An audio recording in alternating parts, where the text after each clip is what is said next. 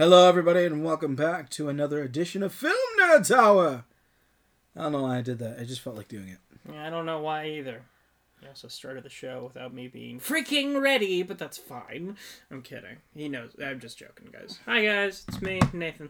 And I am Noah Sweeto, and Thanks, we are Shimmer. your co-hosts for the next hour. Yes. And today, very happy, because we were talking about the wonderful World of Mortal Kombat. I'm gonna stop right there so we don't get copyright struck from Warner Bros. I don't think you can, just for making the theme. James A. Janice had to take down some of his videos and re-edit them because it had the theme in them. Companies are very petty. A little bit.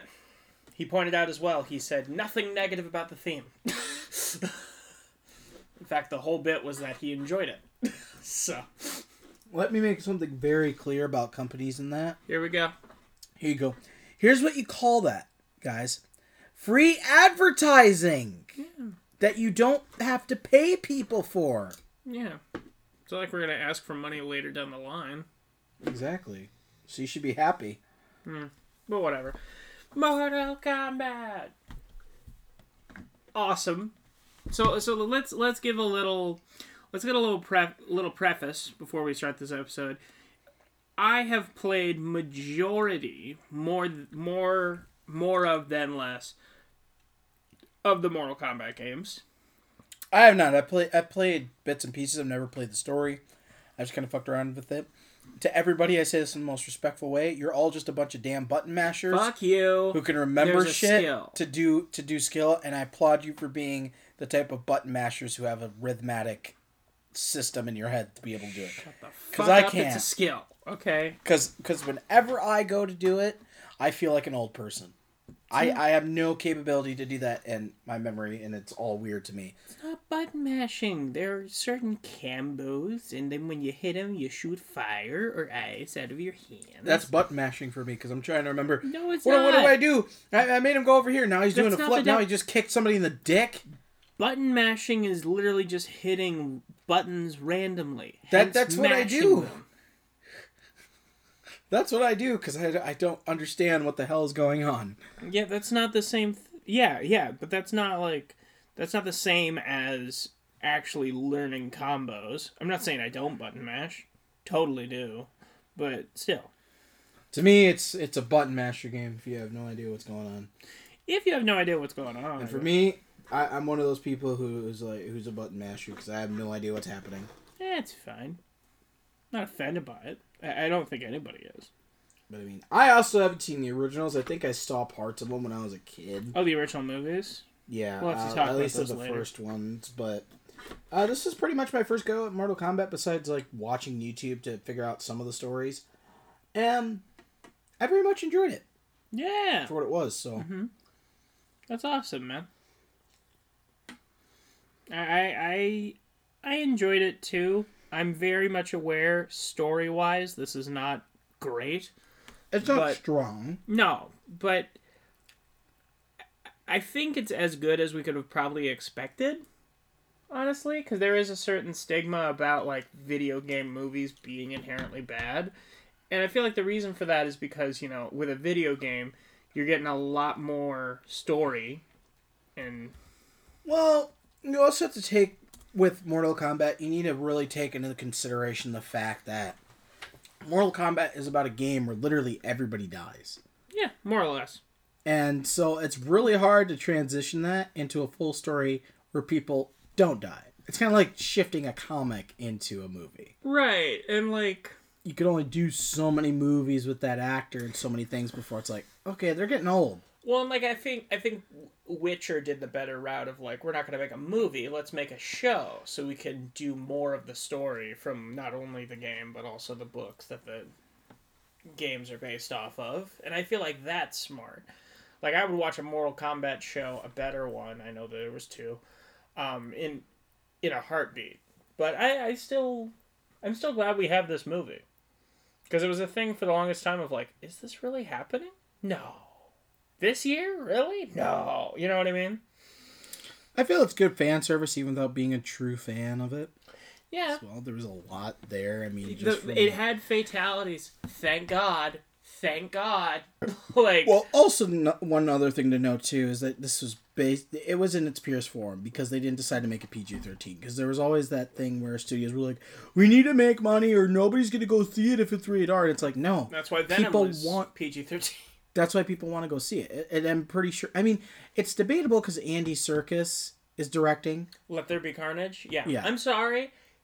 It's a movie with carnage in it. If it's rated PG-13, I'm not seeing it. I'm not. I'll go see it. I'm not gonna have. I'll wait for DVD. I'll wait for Blu-ray or DVD. Honestly, because like, Carnage is a character who, like, in the comics or anything, there were these old, like, from the 90s, like, Spider-Man based novels that are just like, you know, they're written novels in the Spider-Man universe, and Spider-Man's not the only character to have those. Batman had him, Superman had him, everything. But in it, they describe how Carnage kills someone in that he decapitates them and rolls their head down the aisle of this plane that he's hijacking like it's a bowling ball. Okay? Oh, yeah. Well, how look the at the hell style. are you going to make that character? Look at the style of any, like, the color scheme of any, like, the color palette that they chose for any comics that involve Carnage. Mm-hmm. They are dark, sinister, and they are almost colorless. Exactly. Because that's him.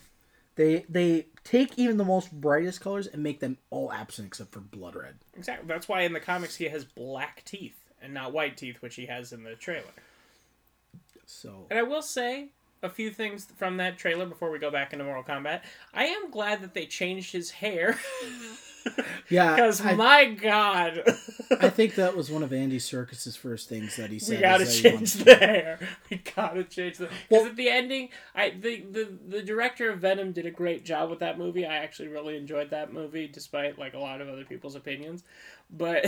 Oh, it was great for what it was. In that end credits scene... I'm sitting next to my brother. There's gonna be carnage. Well, I'm sitting next to my brother and his wife, who she has no affiliation with any of the characters, and you see Woody Harrelson with that hair, and she goes, "Annie?" Which it might as well be. The fakest wig. The curliest hair. Like, it looked like they added curls. And I'm sorry, Woody Harrelson can't do curly hair. He can't. He just can't. Well, it wasn't even that. You could tell it was a wig. Yeah. Because it was so scrunched up that it was like, you would have had to scrunch up your head and the skin that way. It was definitely something that was done last minute. Like, they were like, oh shit, we might get a sequel. Let's, can Tom come back? Alright, have him wear street clothes, and we'll do a prison scene. Let's get Woody Harrelson. Yeah, a wig. He needs red hair because he's Cletus. Yeah. We'll see what that brings. But I think if Mortal Kombat shows anything from what a rated R movie can be, yes, that's based on an adaptation of a game, fatalities. They need to really take that into consideration. Mm-hmm. And you know, that is the one thing that Hollywood that you need to really drop and stop worrying so much about. No one gives a shit about how many times that a critic goes, this is bad. No one gives a shit. Yeah. They're going to be the general public, and then they're going to be your fans. You know who you're going to make the most money off of? Your fans. That is why this movie is nothing but fan service. Statistically, you're going to make more because more fans will buy more tickets. Here's where the Rise of Skywalker and Mortal Kombat are quite different. Mm-hmm. Rise of Skywalker, since there was no way to salvage the story, there was a lot of fan service there. And that's what made it really fun. Mm-hmm. It was fun. I mean, I like Rise of Skywalker, not for its story. I really didn't get into the Disney stuff. I don't really like the story. It's got great humor. You know, I can...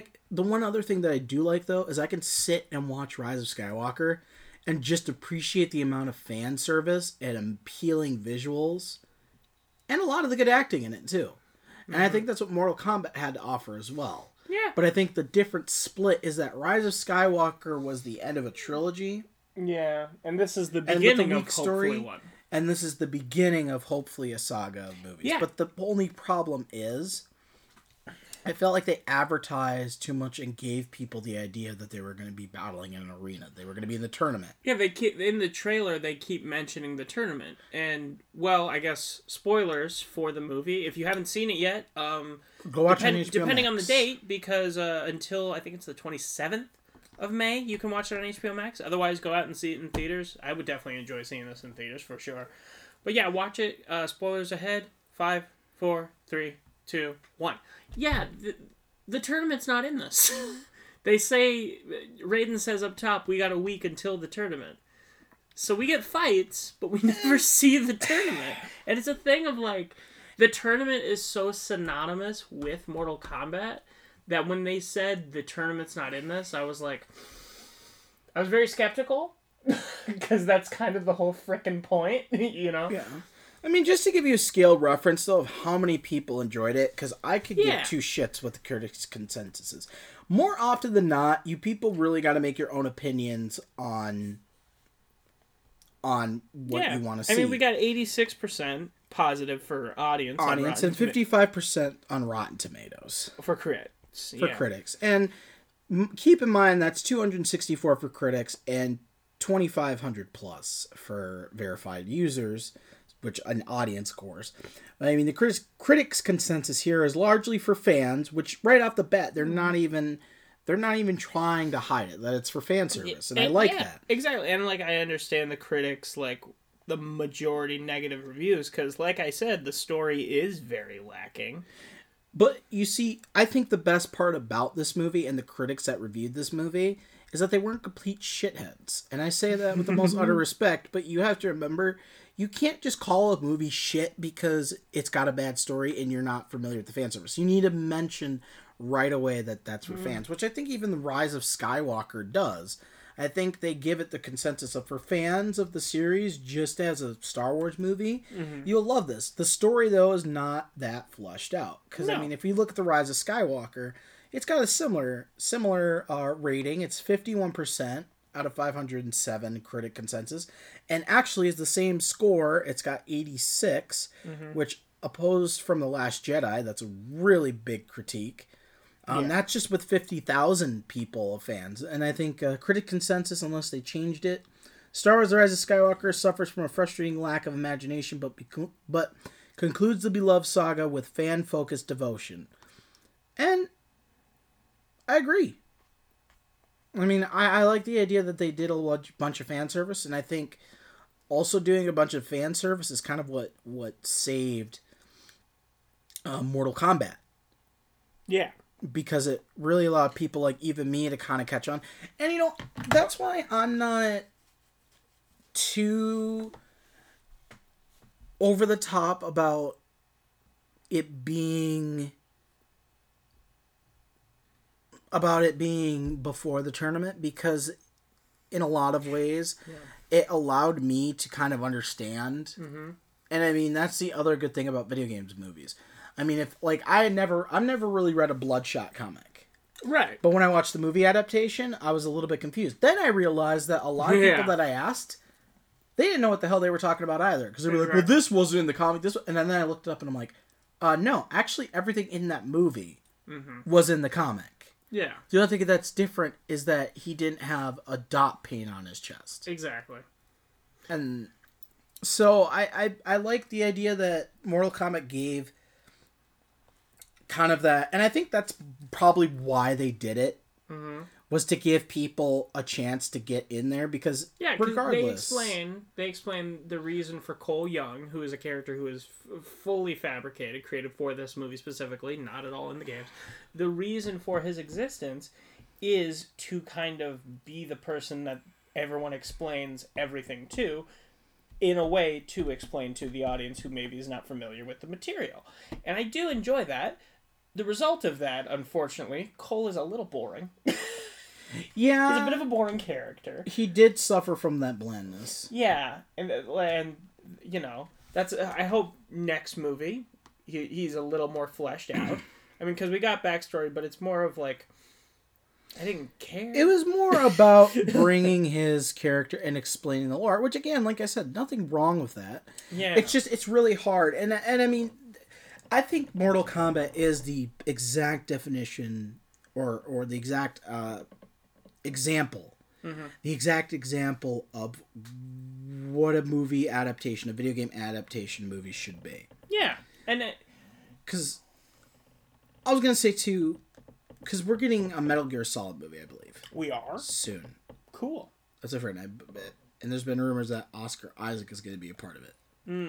Okay. So, well, and we've been getting set photos of him for Moon Knight. Well, that, but no, I was going to say, in more regards to video game movies, we've been getting set photos of Kevin Hart and Jamie Lee Curtis on the set of the Borderlands film.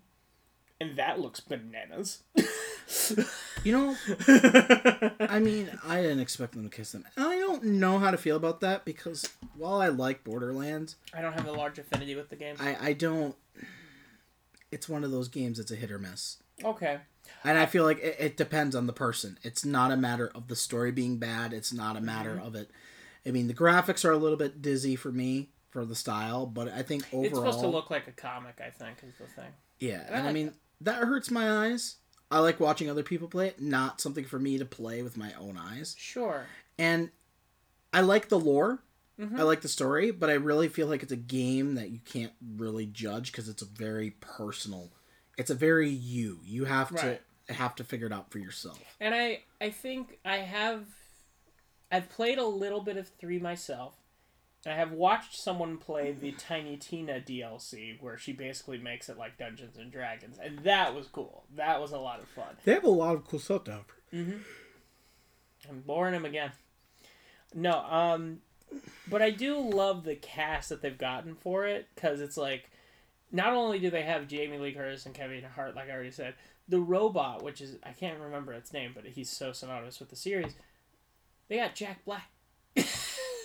And I'm like, me, cool. Oh, did they? Yeah. That's what I heard. And it's giving me very much vibes of when the Power Ranger movie came out and Bill Hader played Alpha, and he was the best part of that movie. It's Bill Hader. Yeah. I mean, a lot of people, I'm glad that they got to see him in It. Because he does not get really enough credit besides SNL. His physical comedy. Have you ever seen his HBO show, Barry?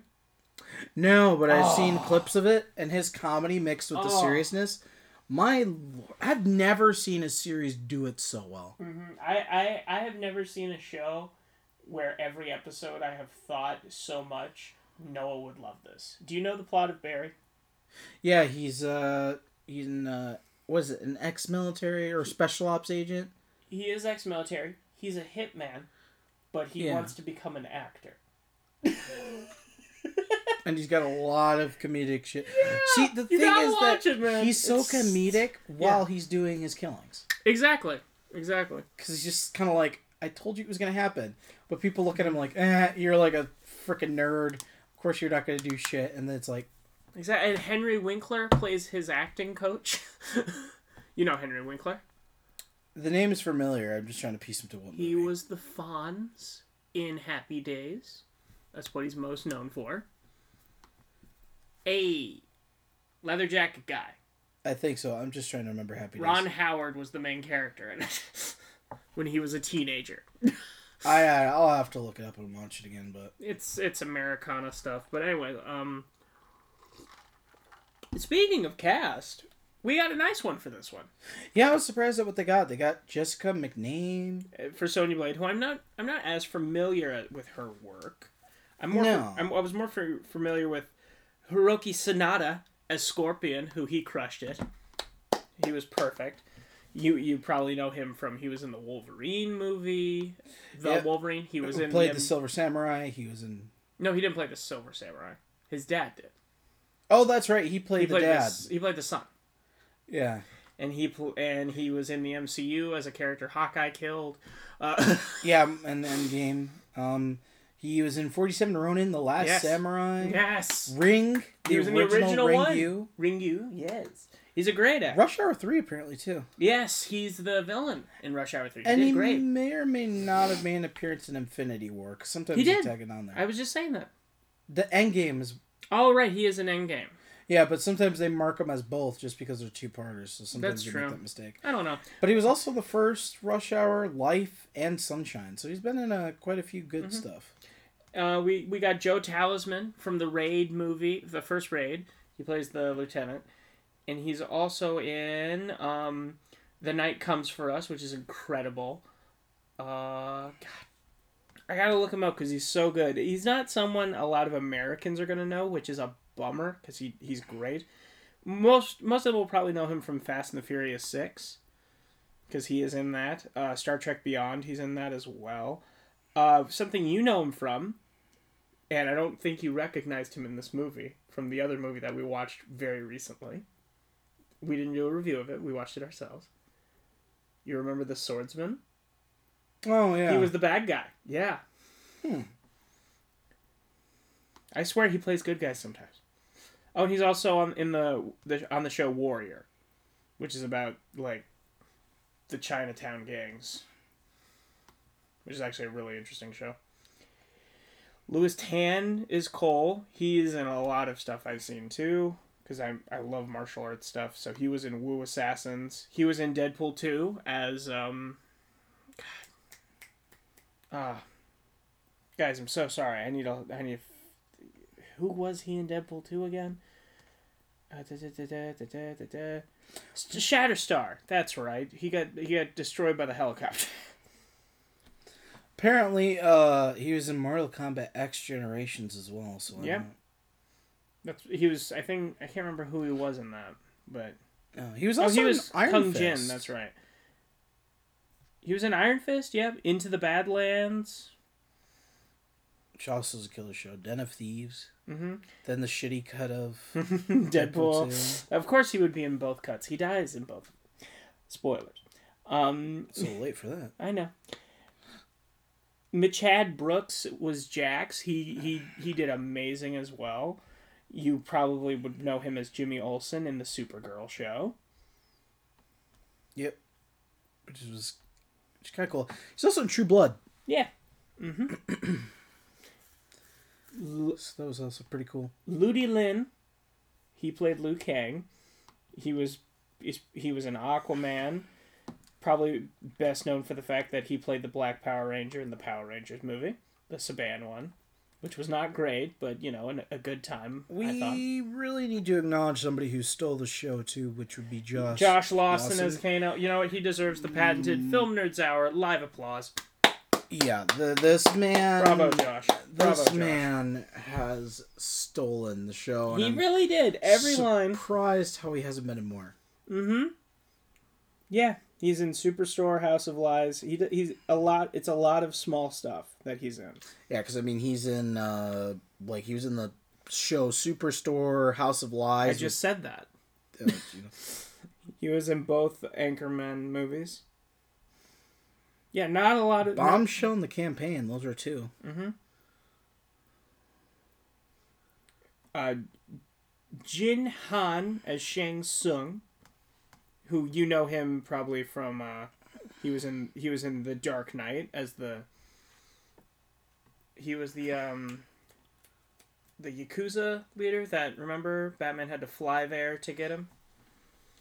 He was the guy on the TV screen, and Joker was like, as far as jurisdiction goes, our little bat friend, he doesn't have any. And when he gets him, he is going to squeal. I have to watch The Dark Knight again. I do too good of a Heath Ledger Joker, I think. He was also in Winter Soldier. He was one of the, the people at the top of the tower, the people who were like the window people in Avengers, remember? Like the weird council that Nick Fury talked to? Yeah. Yeah. He was a Ghost in the Shell. A lot of stuff there.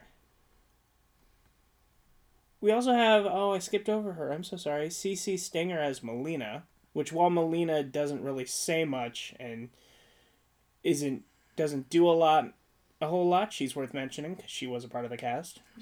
Well, she's in that Children of the Corn prequel and then a movie called Bloody Hell. So she doesn't have a lot of credits. Yeah, that Children of the Corn movie, I guess, is a prequel that came out. Really? And it came out last year. Huh. And 5.8 out of 10 on IMDb. I saw that the other day, just randomly. So I was like, interesting. I wasn't even looking up the cast for that, and I just saw it.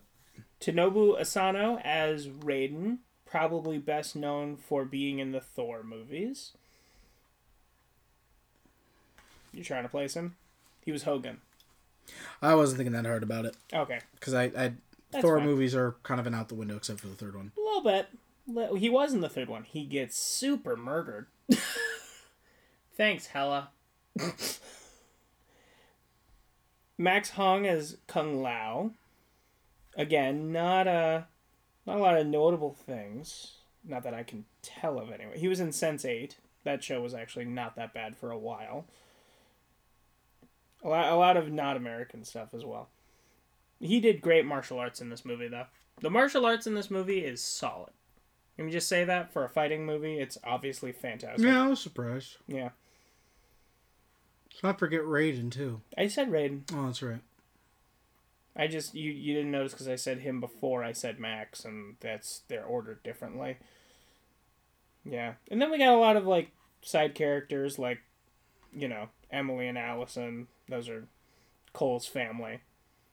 Cabal, who's in here for all of 7 minutes, which is a bummer because he's one of my favorite characters to play in the game. Raiko, who doesn't even talk. Which people were very upset. People who are deep-seated in the lore were very upset about that. And then Goro kind of got nerfed immediately. But, now that we've gone through the cast extensively, let's get into the plot a little bit. We open up with Scorpion's character, and him and his family are in this place in Japan. It's the 1600s, I believe, something like that. Yeah. Yeah, and you know, he's doing the father thing. He's got his son, his wife, and a young daughter who the son goes to check on while he goes to get more water for the for the plants that they're growing. And you get the sense that there's a lot of love between them, which is it's interesting because, like, you know, he's a warrior. And, you know, he loves his wife, but he, like, openly says it, which at the time was not a thing that, like, was common. It still really isn't either. Well, in the life of a soldier. Yeah, it's not common nowadays either, but I mean, like, just of men in general, it wasn't that common. Oh, yeah. You know what I mean? It's more common now, because men can be open about their emotions, thank God. But back then, you know, not really. And he almost tears up while he's saying it. I'm like, this is sweet.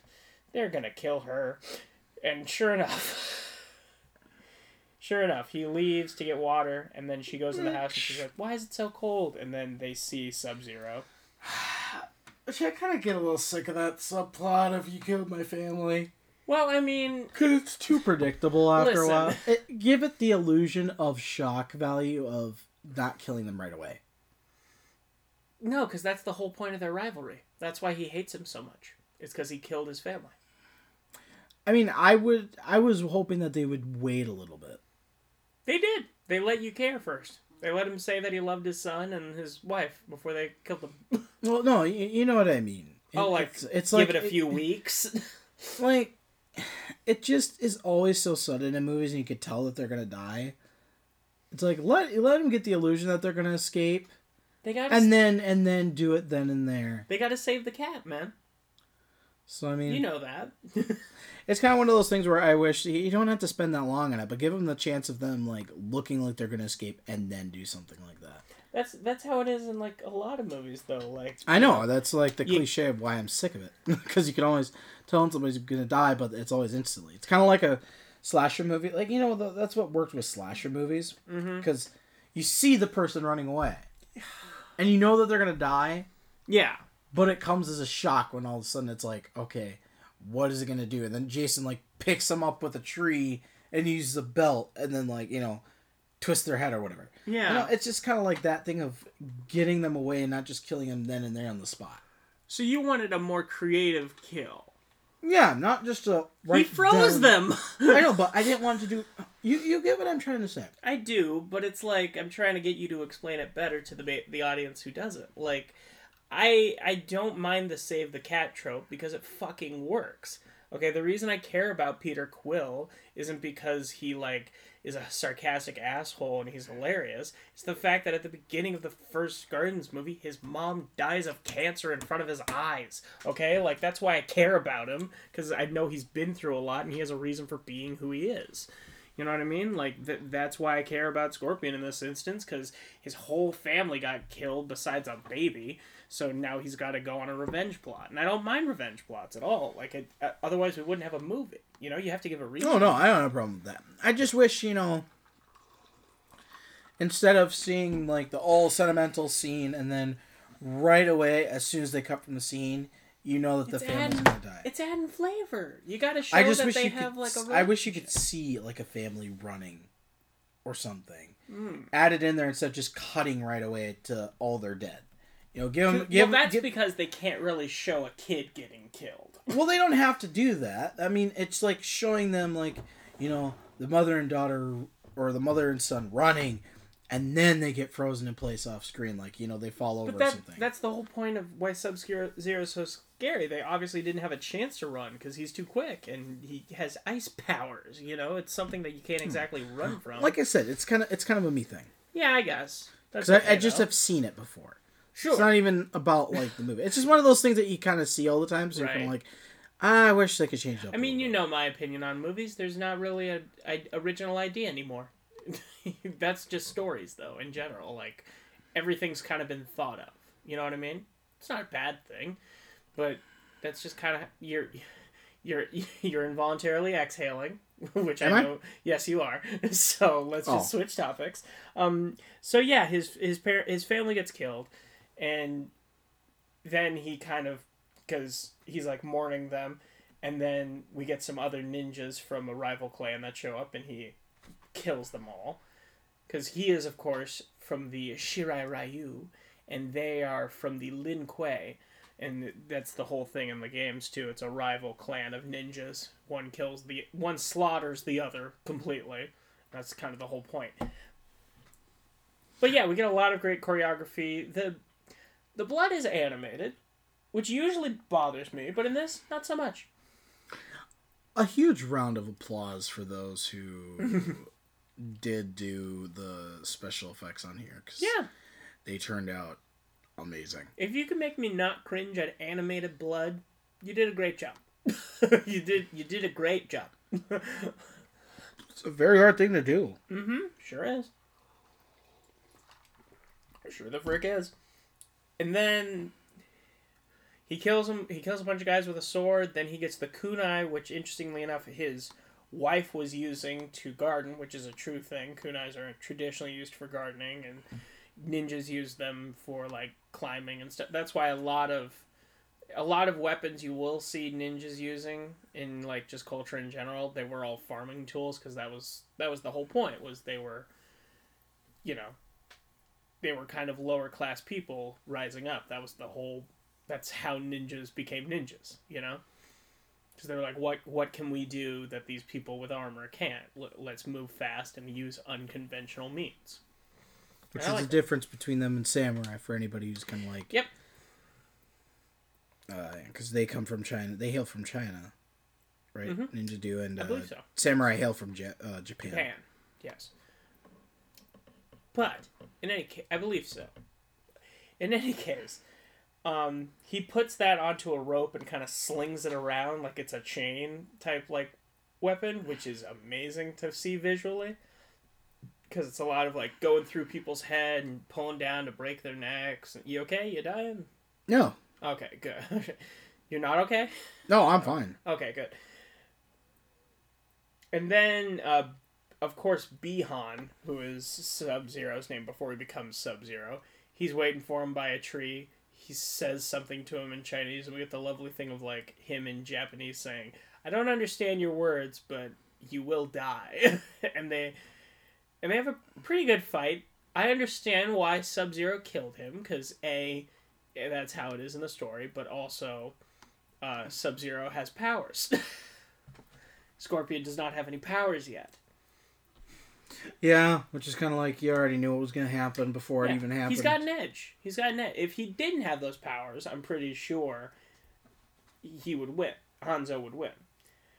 Oh, there wouldn't have been a question about that. Mm-hmm. He's more superior in his skills, where Sub-Zero is just so used to going poof, poof, like Palpatine. Ice. Yeah. And then, so he dies, but we hear his daughter screaming. Raiden shows up and brings the baby somewhere, and then we get our opening scene, and I think first thing we see, right, is Cole getting ready for a fight in, like, a UFC ring, kind of, or an MMA ring at a gym. And it's like one of those things, like, he's fighting for $200, you know, you get the sense that he's kind of down and out, you know what I mean? Which happens.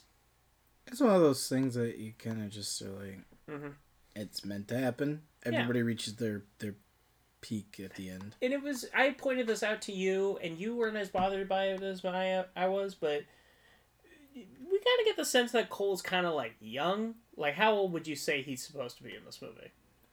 Honestly, it looks like he's no older than 24 or 25. Right. His daughter's definitely, like, about to be a teenager. So I was like, like, what? Like, it's very confusing. I mean, like, I get it. Because, I mean, you look at a lot of the Asian community, and a lot of them do look very, very young. Mm-hmm. Depending on where they hail from. Yeah, depending. So, and it's quite neat. Because it's like, it's pretty I hope that I look that good at that. Yeah, because you said he looks no older than 24. In real life, he's 34. Yeah. So good for him.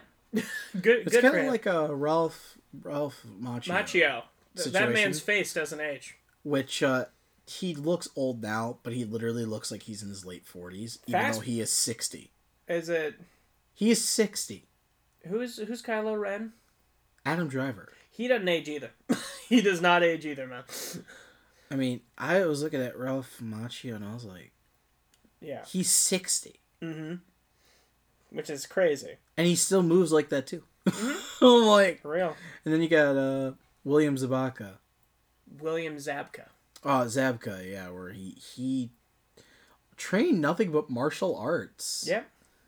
So that was also really cool because it was like, whoa, that's what you dedicate your life to, and you're really good at it. You just made me want something for the sequel. I would love to see a cameo from those two, even if they're just people on the street. Oh, just to have them in there. Yeah, like, well, because they tease at the end of this movie that they're going to Hollywood, of course, because Johnny Cage is not in this, so they're going to find Johnny Cage. But I would love if they're walking by and we even just see, like, a Cobra Kai sign. You know what I mean? Or something. Like... Right. That'd be cool. But the question is, are they the actors, or are they actually... Just a picture. Or are they actually part of that universe? No. I can't think of any character from Mortal Kombat that they would be perfect for. Maybe Mocap, but he's kind of a joke character. No. I just mean, like, would they be the Daniel LaRusso, or would they actually... Oh, would they actually be LaRusso? No, they'd have to be themselves as actors. Maybe they're in the costume. Because that would be funny. Yeah. But in any case, I say that a lot. He loses the fight via, like, tap out. And then Jack sees him. He mentions that he won a title at some point. But, you know, that was in his younger days. And he shows that he has a dragon marking tattoo, which it should be noted that Scorpion also had. But he was born with his dragon marking, which is very important to the story, because later on, him and his daughter and his wife are eating, and we saw in an earlier scene that Shang Tsung is sending Sub-Zero, who's still alive, super old, but still alive. He's sending him after combatants for the tournament, because the next Mortal Kombat tournament's going to happen, right? So as he figures, if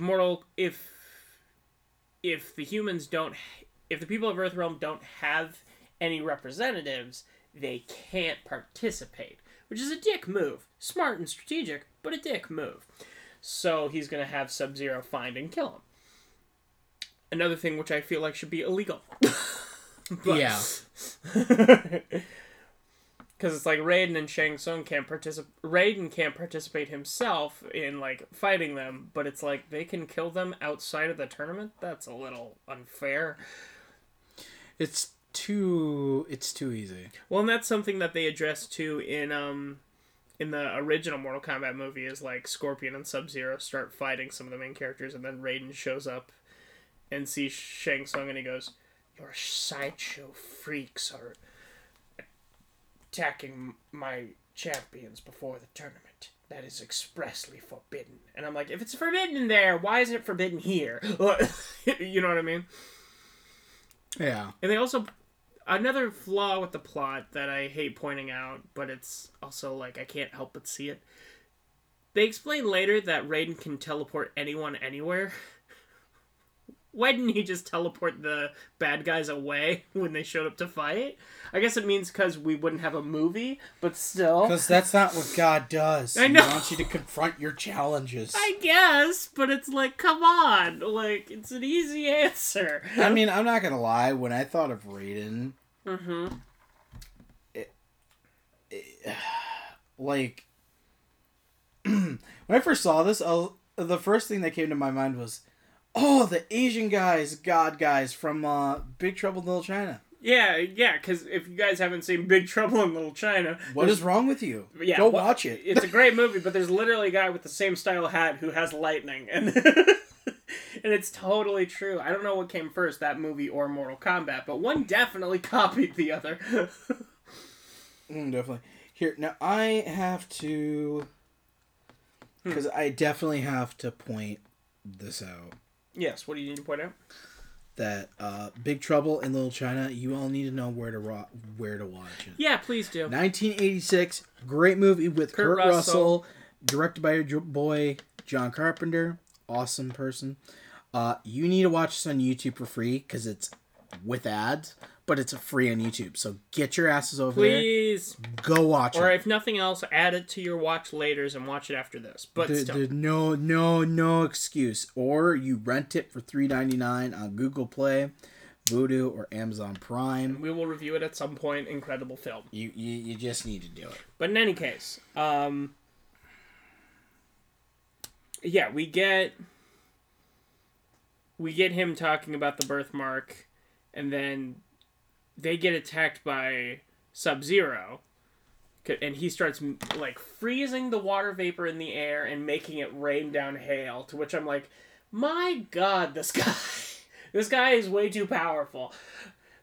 But then Jax saves them, and he reveals that he also has a dragon marking. And he's like, it means you've been chosen. But then, while they're driving away, Sub-Zero shows up, and Jax is like, take the car, go to this place, find Sonya Blade.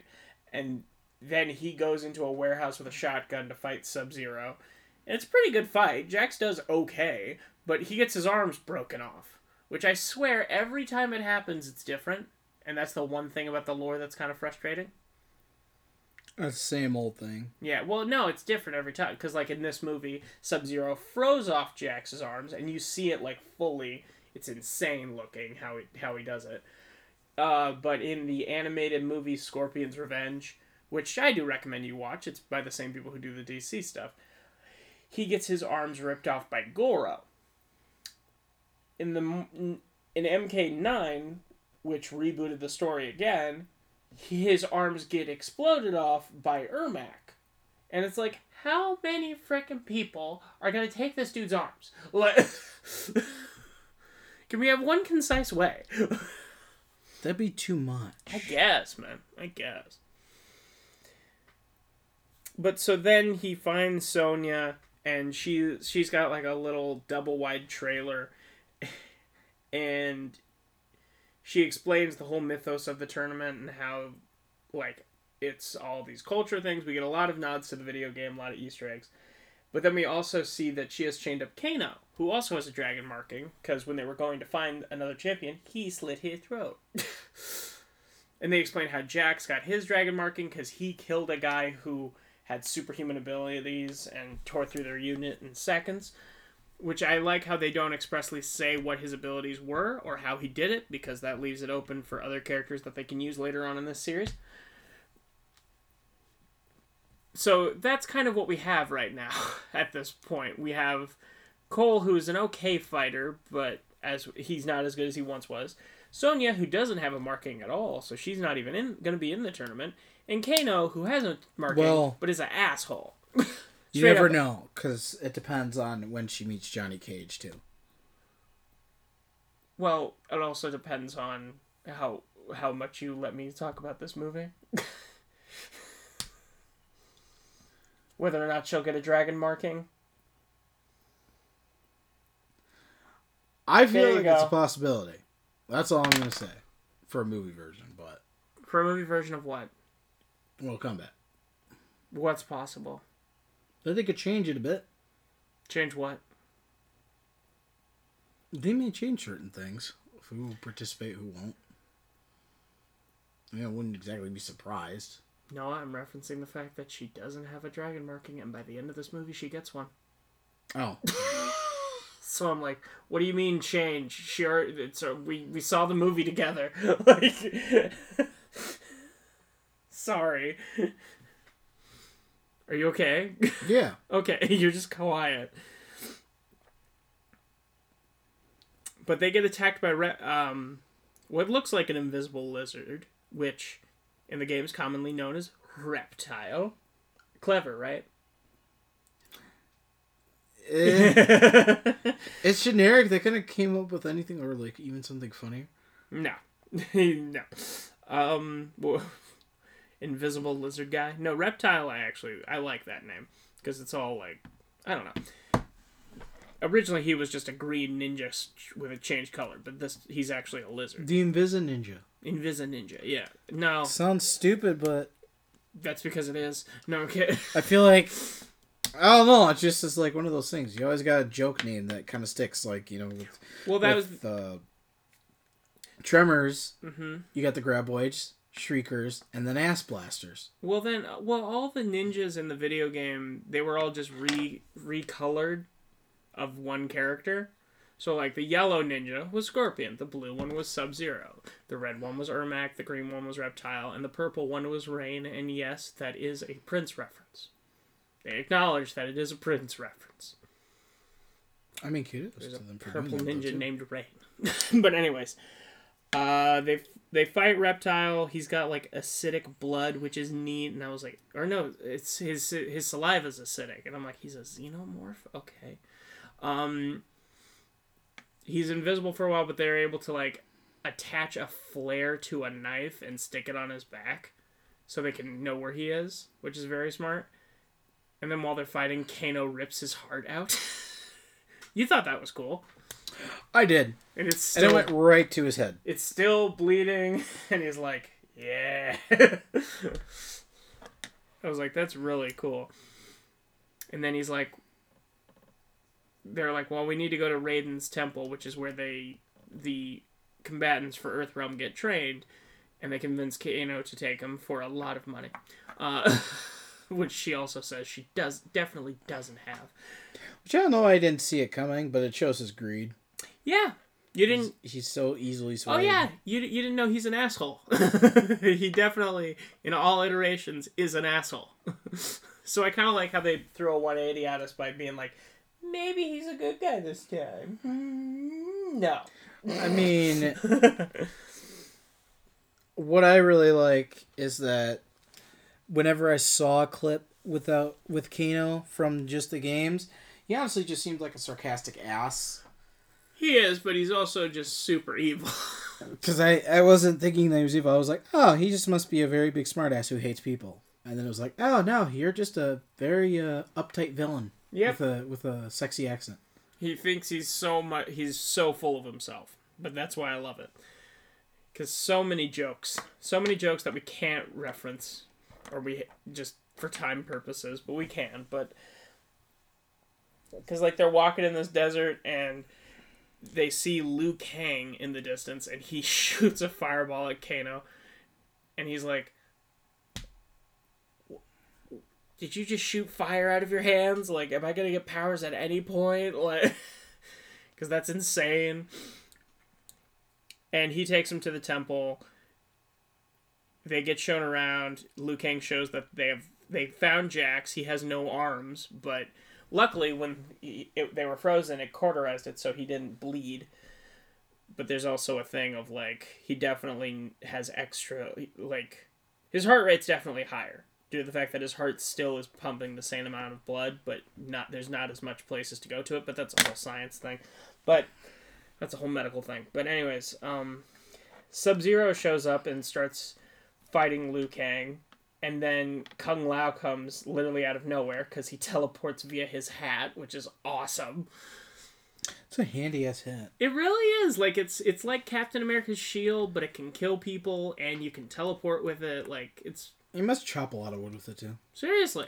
Because I mean, like that thing is literally just a saw blade. Mm-hmm. I've always wondered that. Like, he must train for a while to be able to catch that. Because I'm always like, how does he not cut his own hand catching that blade, like that hat blade? I'm surprised. You know what I am surprised about? They didn't make an Odd Job reference in this movie, and that's a very easy reference. Odd Job was a Bond villain who threw a hat that had a blade on it. Yeah, see, I haven't seen all the Bond movies. Oh, okay. But in any case, they show Raiden sees them all, and he's like, "This is what I get, really? You don't have a marking. You're in no mental or physical capacity to fight." And then Kano's like, "What about me, Gandalf? What's my fortune cookie?" And he just shoots him with lightning. And he's like, "You're arrogant and stubborn." Which seems like such a me move. Yes, just like, shut up. But he's like, oh, okay, it's like box of chocolates. You never know what you're going to get. Is it going to be fireballs? Is it going to be lightning? Is it going to be a frisbee hat? Maybe I'll shoot knives or guns. And she's like, shut up. It's so good. His dialogue is so great. But they go to the training pit, which is where they need to train to unlock their arcana, which is very, in my opinion, because I like the lore and the original, like how they got their powers and why they have their powers, all that. The arcana thing's kind of dumb. In my opinion, kind of dumb. Like, I understand they needed to explain away everything of like how it all works, but it's like, it's just not for me personally. I guess. I don't know. Because I like the idea that Liu Kang trained enough that he could shoot fire. Or, you know, the original lore of how Kano got his laser eyes. The fact that he has an eye, like, a metal eye implant. Yeah, I mean, I like that better. Yeah. Or at least they could have given him, like, shards. Like, maybe he morphed into part robotic or... Well, in the games, like, that's why he hates Sonya so much, I think it's Sonya who did it. Because I think she hit him so hard he knocked out one of his eyes. So now he has a robotic eye that shoots a laser. Like, because sure. Oh. Like, that's how much explain away, right? Like, I also think of that scene, though, too. Because it's also, like... when he shoots the laser? It makes it, like, forgivable. Because it's like, sit down, shut up, and pass me a fucking egg roll! Ah, laser beam! Better than fireballs, you pussy! Oh god, that is the most phallic dinner scene I have ever seen. Like, he's twiddling around his anal beads. I was like, okay, we need to not be saying this in the house that my parents live in. Well, see, I don't think it would have accomplished the same effect if he hadn't. Right, that's fair, but it's like... Because it's like, Quint, my god, the amount of times he says Jesus Christ in Jaws is like, somebody's gonna smite you. Thanks, man. Now I have to do my one a day for Jaws. It's a tiger shark. Oh, what? Oh, you mean the... Oh, what? I love that guy. So, how much do you want to bet that just going off topic for a second? Yeah, you're good. How much do you want to bet that was that actual guy's reaction and it was non-scripted? Yeah, probably. Spielberg was probably just like, oh, let's have some guys here so he can explain a tiger shark. Because I'm almost certain that they knew what they were acting, but really it just came down to the fact of when they tried explaining. Yeah. Him trying to explain with his dialogue, it actually pissed off the fishermen because they were just sitting there like, I'm a shark hunter. I know this for a movie, but I have no idea what the fuck you're talking about. Yeah. I hunted this shark. No. So anyways, they train some. Shao Kahn shows up with a bunch of guys just to kill them. But Raiden makes, like, a lightning barrier. And I'm like, okay, sure. So they can train in peace. Which they should be able to do anyway, but whatever. So they're training, and Cole is showing no progress with unlocking his abilities, unfortunately. because they're telling him, like, you gotta focus on the pain, like, that's how you'll unlock it. And I'm like, okay, I didn't know there was a expressive way to do it, but it didn't seem like it for Kano anyway. But one of my favorite bits when they're doing the training is Liu Kang and Kano fight because it references the games in a way that you wouldn't even notice. Because he keeps doing the underkick and making the guy fall down, and he gets up again, does it again, and then he fakes that he's about to do it, so the guy jumps in the air, and then he's like, is that the only move you know? Jumps in the air, and he goes, no, and then you just hear Kano go, fuck, and he hits him again. That is a classic original Mortal Kombat arcade move. I know so many people who all they would do is do the crouch spin underkick. Yes! That was supposed to be the troll reference of how many people just sat there and did that. That's all they did. Because I remember seeing that on YouTube, and I remember somebody, like, literally throwing the controller at the TV. Yeah. His friend's TV and walking away. It's like, what the hell was that for? And he's like, you're being a dick. Yeah, exactly. That's the troll moves. So I love that little video game nod got referenced to the fact that that's what everyone who didn't know how to play the game did. And it probably was a reflection on the creators that were like, oh, yeah, we did kind of do that, didn't we? Yeah, just a little bit. Just a little bit. I just love his. Is that the only move you know? Ha! No, fuck. Like, just that dialogue happens so fast. It's so funny to me every time. Like I said, Josh, wow. Yeah. Wow. So great. Wow. There's a part of me that as soon as he walked in, they were like, you're hired. Yeah, seriously. There's no way that you can convince me that there's walked anyone in better. and he had to come in and do another audition. I mean, I love the guy from the original who does the voice after hearing it, but yeah. Well, they couldn't get him, unfortunately, for obvious reasons. Is he dead? He killed himself, unfortunately. Oh, I didn't know that. Yeah, it bums me out too, man. Rest in peace. He did, and he is the reason that Kano is Australian now. Because before, when they did that original movie, there were no voices, really, for Mortal Kombat, but he did it in Australian voice. So now, in all the iterations, Kano's Australian. And I'm like, cool. Was he originally Australian? No, I'm saying that's in the in the movie, they were just, in the original movie, they were like, talk how you talk. So that's how he became Australian in the video games, because people really liked how he sounded. Neato. I'm like, I agree with that. Rest in peace. But, anyways, so then they're training, and they get a few more, Shang Tsung gets a few more people. Raiko, they already have Melina, who he explains is his daughter, quote unquote, which in the lore it's not really his daughter, kind of his daughter. He cloned her, and she's an evil clone of another character, but Raiko, he's just a general, but he has a much steeper lore in the game, which we don't have time, unfortunately, for me to get into. But then they also have Cabal, and I love Cabal. He's definitely one of my favorite characters because he uses those hook swords, which ever since I saw Crouching Tiger, Hidden Dragon, I've always thought were the coolest things I've ever seen in my life. They are pretty fucking mm-hmm. But he's like, did you see a guy there named Kano? He's kind of an asshole. You love him. He's the reason I'm in an iron lung permanently. The sarcasm that came out of his mouth is something I would do if I just was more of a I can't give a shit about anything anymore. Cabal does not give a shit. But then he shows up and sees he sees Kano, and he starts talking to him, and he goes, you can get anything you want if you work for these people. That's all you gotta do. Just ask for however much money you want, double it, and then double it again. And he's like, what do I gotta do? And I'm like, of course they convinced Kano to betray them. Of course, because it's Kano. Like, I knew he wasn't gonna be like, no, they're my friends now, because they're clearly not. Well, they had no... See, that's like, in all fairness, too, I was like, man, if you would have... You can't... Like, he makes one up a smart ass. He makes fun of Jax's skinny arms. And I'm like, you're making fun of essentially a disabled person. Like, of course they're not his friends. Like, yeah, but at least he didn't call him a cripple, and then he was already blind, and then proceeded to literally sonic clap his ears. Okay, Homelander. But... I'm just saying, at least he didn't do that. He didn't call him a cripple. He called him a goddamn disabled. But we don't have time to talk about the boys right now. But...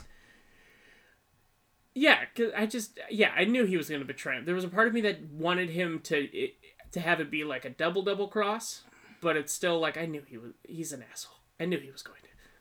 But so he ends up destroying Raiden's staff, but before he does that, Raiden sends Cole home because he's like, "You'll never be good enough. You'll never be any use to us as a fighter.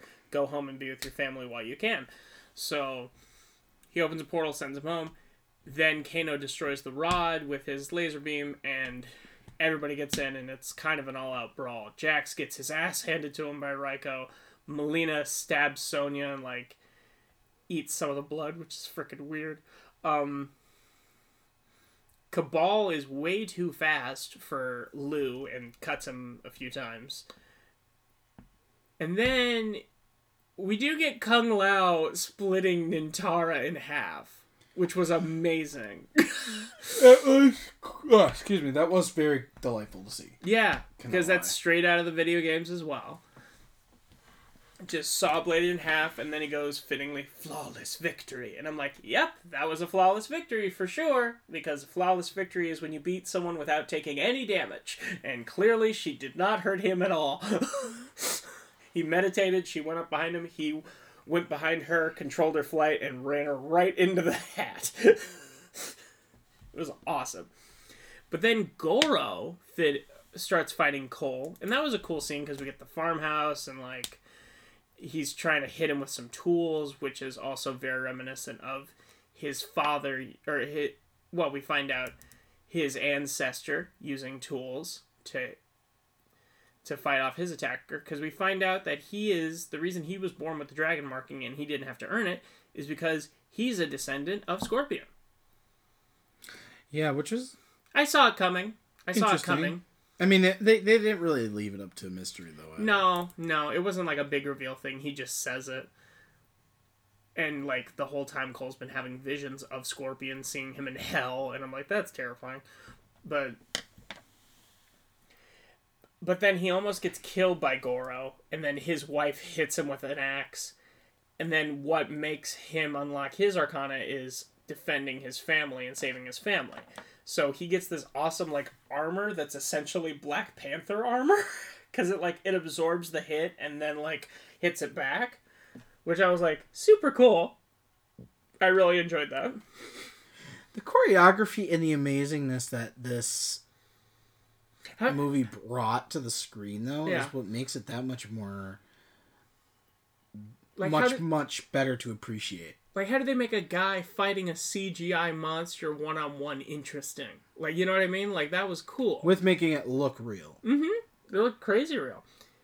And he not only does it, like, absorb and he can redirect, but he can also absorb it and make weapons. So he makes himself some tonfas, which are very cool. And he, like, cuts off his hand, stabs him in the chest, stabs him through the eye. I thought that was a little quick. And for the character of Goro, I didn't think it was... Because Goro's, the whole thing is he's super... he's the boss right before the final boss. You know what I mean? So it kind of felt weird that he was getting used like this, but we'll get more into how he could come back for it, too. Because then a portal opens, and he goes and he helps the others, and Raiden's like, everyone get to the portal. We're going to get out of here. Because Melina does not kill Sonya, because she quotes her as being a not worthy kill because she doesn't have a dragon marking. But as they're about to escape, Kung Lao unfortunately gets his soul taken by Shang Tsung. And I was like, oh, that's... I mean, I know he dies in everything, but still, that's disappointing. It was like they can flesh him out a bit more, which is always kind of like, that's the opportunity to do. But I mean, it's another thing of like, if they have to kill one of the characters for us to feel stakes, because let's be honest, if none of the good guys died, if all that happened was Kano turned evil, I don't feel like we would feel like there was much stakes in this movie, you know? No, it's kind of the same thing about what you think about what you think of when you think of the Marvel Cinematic Universe. Right. Exactly. Like some people, like that's why they had to kill Quicksilver in Age of Ultron. Like, it's to make you feel like it's real and like you're not sure of what's going to happen. Everybody who you think is safe is not really safe. No, especially not in an ensemble movie. Are you kidding me? But then they get transported to this dimension which Raiden can keep them safe in and no one else can enter but him. Could have started out there. Oh, and right, the other thing that happens. Kano tries to bury Sonya with some rocks. Jax lifts the rock off of her. Unlocks his Arcana, super buff robot arms. Okay. That's essentially what happens. Which, I don't know why they didn't just start with that. Why didn't they just give him robot arms? Yeah. Really? Yeah. No, he had to struggle. unlock the ability. I'm sorry, if you have the technology for those skinny robot arms, I'm assuming you have the technology to make them bigger. You know what I mean? Like... Right. But... they end up saying, like, what do we do now? And he's like, well, they don't want to fight fair, so let's make them fight fair. So they devise a plan where Raiden's going to teleport all of them to a place. Again, he could have just teleported the bad guys, like, over a crevasse, but, you know. Again, he's not supposed to interfere, quote unquote. But I mean, I don't know, to me it's also like, I mean, I know you know the more lore than me, but it's also like, you're a god. Yeah. So you can do whatever the fuck you want. Well, he's, he is a god, but if he interferes, the elder gods will rain wrath upon him. Oh, which I'm yeah. like... Okay, yeah. Well, every time you hear the word elder... Yeah. And then god, you're like, oh. Big G. Yeah. Instead of little g. But yeah, I'm at my thought process has always been, because it's always been Raiden versus Shang Tsung in the tournaments and stuff like that, and I'm just like, I'm sorry, Shang Tsung is a sorcerer who's been stealing people's souls for millennia, and that's why he's still alive, and he's been gaining their power. I'm sorry, can he get a god level now? Like, can he get that status? Like, at this point, like... Right. But... in any case, they have them all... we get a bunch of one-on-one fights. Sonya fights Kano in her house. And we get a lot of her, like, using the environment to her advantage. Because, again, it's her house. Like, she hides underneath the floorboards and stabs him a bunch of times. Which made me think of the remake of Walk Tall. Or Walking Tall. I haven't seen it. The Rock? Oh, it's so good. He's just, all he's relying on is his laser beam, because that's his whole thing, is he thinks that's going to be enough. Like, just that. I mean, to his credibility, though, you can't really blame him. No, because it's a freaking Having laser a beam. superpower. I mean, look at Sub-Zero. That's all he relied on. Eventually it became not enough. Like, oh, the fires of hell. Yeah, exactly. But he's using the laser beam, and, like, she throws some, like, it looks like antiseptic at his eye, and, like, all of a sudden he can't use it anymore. It, like, shorts it out. So I'm like, is it a robot eye? I don't know what's going on anymore. That was weird. It was one of those moments where it's like, it gets to that point in a conversation where I'm like, you know what? I don't know what we're talking about anymore. It is what it is. And they fight in a bathroom, and then he, like, gets her in a hold outside of the house, and she stabs him in the face with a gnome, and I was like, cool. Cool. Killed him with a garden gnome to the face. But she gets his marking, and then Jax fights Raiko, which was cool, because, like, before his hammer was a big issue, now it ain't nothing. And he, like, breaks his hammer, throws it off, punches him a bunch of times, and then double claps both, smashes his head. And then I can't remember the line he says, but you laughed. I don't know. I think he had the blood on him, and he was like, gross. It was something like that. It was something like that. Or it was like, damn, I think. Man. I don't know. But it was really just something so simple. that you were like, that yeah, man. Nobody would really... that everybody else would curse at, and I was just like, oh. Yeah.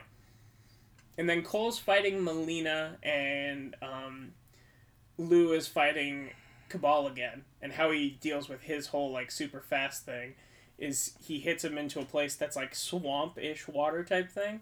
You know, it's like, it looks like muck, you know? And then he uses his fire, summons a dang dragon, like, out of fire, like, makes a dragon out of fire, and it bites the dude, and he's caught on fire, and he dies. And I was like, awesome. Something I wish I could do in Skyrim. Yeah, seriously. But I love the moment of, because he sees the dragon above him, and he goes, oh, shit. And then when it comes down, he just screams so loud. He's like, ah! that? It's just like, yeah. Because you were also being a cocky asshole earlier because he cut him with his swords and he was like, oh, I'm sorry, did I cut you? And it's like... Now you got karma. Yeah, seriously. Isn't he the same one too? It was like, I love it when they scream. Yeah, yeah. So it was he like... goes, oh, I scream. I love to hear him scream. And I was like, fuck you. And then I was like, oh, I love to hear you scream too. It's great. It's pretty great. And then Melina, she can teleport, and she's got her crazy teeth and her size. So she's kind of giving Cole a little bit of an issue. But when she's about to kill him from, like, jumping behind... Sonya shows up and shoots her with her arm things. Don't know how she unlocked her power that fast, but okay. Sure. She kind of just killed someone and got a marking. Didn't know that meant getting your power immediately, but I don't know the logistics of this thing they made up for the movie. Yeah. Yeah. And you get a cool shot because she shoots her and then you see just her spine. Like you see a hole in her stomach and then just her spine. And I was like, cool. Also straight out of the games. That was one of the things I did notice too. Mm-hmm. But then they were like, okay, so what about Sub-Zero? Well, we'll all take them on together. But then Sub-Zero shows up and he crushes a bracelet that him and his daughter had. So he's like, oh, he's got his family. So he runs after him out of blind anger, which, smart on Sub-Zero's power, divide and conquer. That's very smart.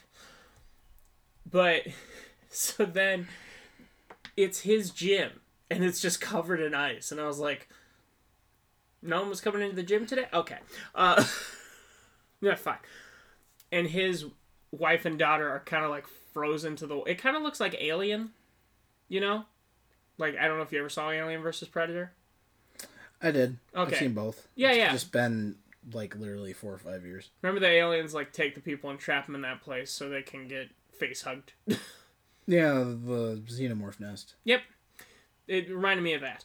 Just a lot colder. So he fights him, but Sub-Zero's obviously got the upper hand because he's more skilled. He's been alive for hundreds of years. But when they were before they fought, Raiden gave him the Sai, which Hanzo used.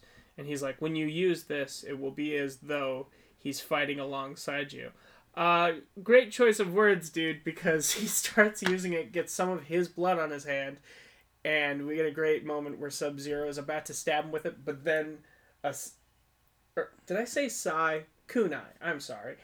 Another kunai comes through Sub-Zero's arm, and we get the theme, and he's right above him, and he just goes, get over here, and just drags him, and it might have been obvious, and some people even said a little corny and cheesy. I'm sorry for the person who's been playing the game since he was 9 years old. This is everything I have ever wanted in my life. And you felt that too. Yeah. It was awesome. Because just you don't even see Sub-Zero's whole face, but you see his eyes. The fear in his eyes when he sees that in his arm. And he just like, oh fuck. This is one of those movies, too, that really gave the satisfying villain death and opposed it really to just... did. Because we get that amazing fight scene as though Scorpion was like, I got this. And they, like, Sub-Zero makes an ice sword and they fight with their swords. Scorpion does a crazy thing where he throws a sword over there, kicks him, so he kicks him into the sword and then uses his chain to get the sword back into his hand. And I was like, this is blowing my mind. How am I seeing this in live action?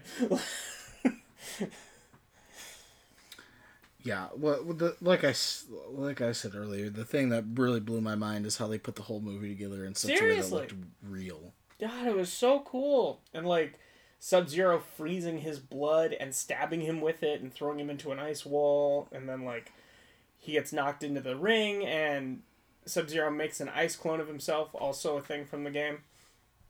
Although the thing in the game is if you accidentally hit the ice clone, you're frozen. But that wouldn't have made much sense. But then while he's fighting him, Cole shows up and then they start fighting him together. And if you thought his ass was getting kicked before, boy oh boy. And like they get to the point where like he takes off some of his armor so he can move faster. He's still getting the shit kicked out of him. Takes off his mask and says for the Lin Kuei like he did before. And he gets like stabbed in the chest and then like thrown down to the ground, and then Scorpion takes off his mask and breathes hellfire onto him, and I was like, oh my god, this is so amazing. Like, that was the moment in the movie where I was like, I don't care what did or didn't work for me, this is the greatest thing I have seen all year. Minus maybe Godzilla fighting Kong, but still. Or how about the roar of Mechagodzilla? Yeah, still. Yeah, that was pretty amazing too. That was dope. Okay, for people the size of humans, that was the most amazing thing I have seen all year. Because Scorpion also used his fire to save Cole's family, because it reminded him of what happened to his family.